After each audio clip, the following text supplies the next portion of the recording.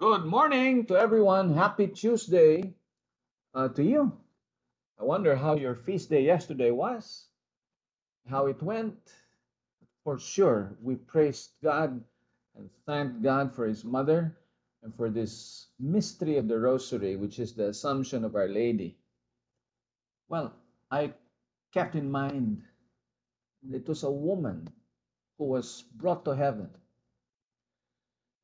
and that her body is holy, fitting, fit to go to heaven, to be brought to heaven. It's not bad. It is, in fact, beautiful because our Lord did not disdain the body of the Blessed Virgin Mary. Today, we read from St. Matthew again, chapter 19. Another lesson so essential and critical for us as Christians in today's world, and for that matter, at any time of history.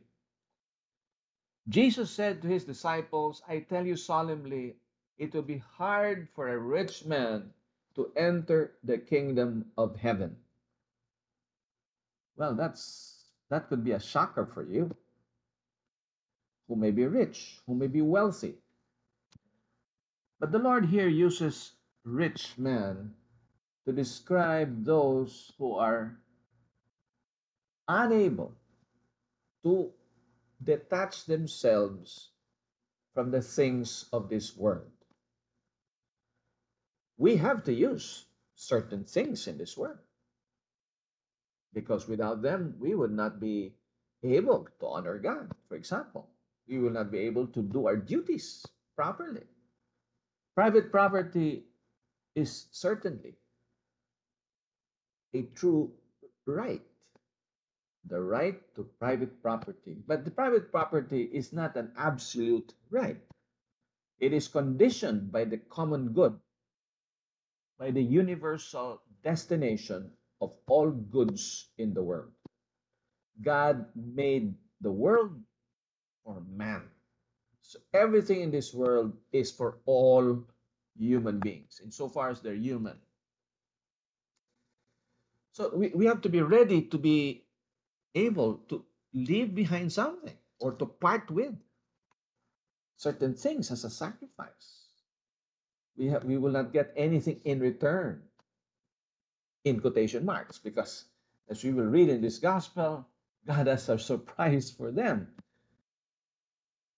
But it will be hard for such a man who is attached to the goods of this world, for the man who is rich with the things of this world, but poor in the things of God. It will be hard for such a man to enter the kingdom of heaven. Yes, the Lord continues. I tell you again, it is easier for a camel to pass through the eye of a needle than for a rich man to enter the kingdom of heaven. What an analogy our Lord uses, right? A camel is huge. Well, at the eye of a needle, if you're talking about normal needles, they're very tiny. So it would be impossible because such a person has practically another God. Although he may not say so, that this material thing or earthly creature is his God, he still believes in the one God, the supreme being, our Father in heaven. But in practice, that's where the problems begin. When the disciples heard this, they were astonished. Who can be saved then? They acknowledged that this is a real problem.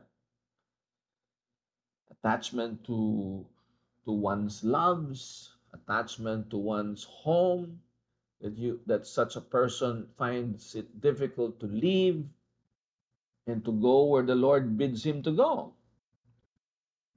Who can be saved then? They said. And Jesus gazed at them. For men, he told them, this is impossible.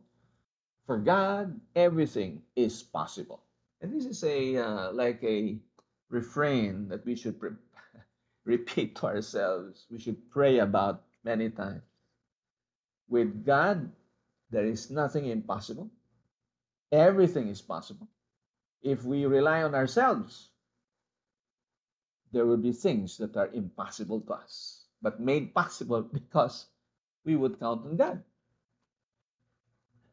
Do we count on God?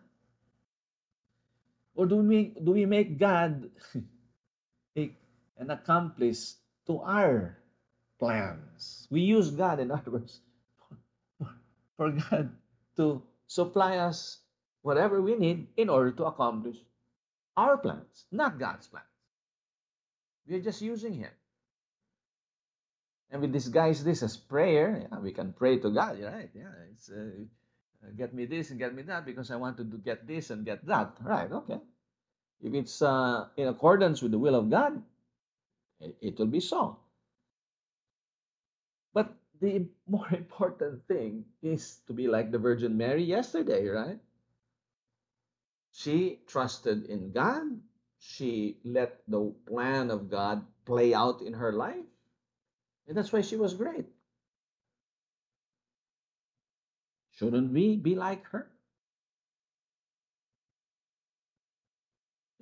It will be very difficult. Yeah, nobody says it's going to be easy.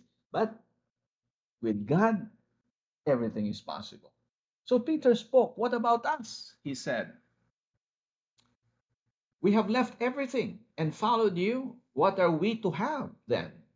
And Jesus said to him, I tell you solemnly, when all is made new and the Son of Man sits on his throne of glory, you will yourselves sit on 12 thrones to judge the 12 tribes of Israel.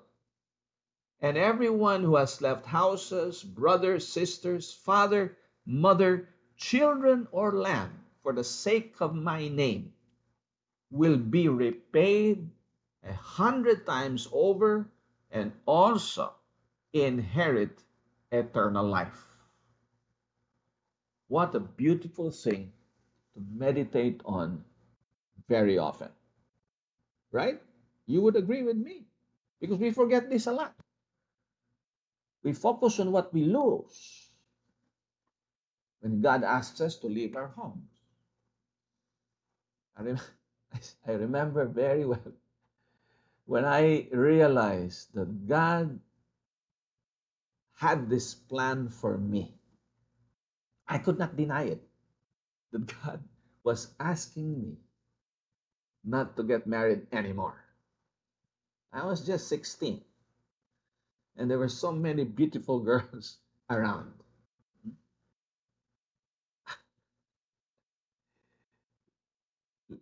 You know, to burn your bridges, so to burn your ships. No more, no more of this. Well, that was like a Mount Everest for me to climb. And I don't think I will even make it 1/8 of the way to scale that mountain. Hmm? Leave your houses. Leave my brothers, my sisters, my father, my mother. When God called my mother to his presence, I had to give her up, and not blame God for having stolen her. How could he steal her? She was her. She was his in the first place, not mine. So I had to give up and trust in God, right? Leave your children, leave your land for the sake of my name. How many people have done this? We can remember those Spaniards who came over here to bring Christianity to these islands. They left Spain, maybe in a spirit of adventure.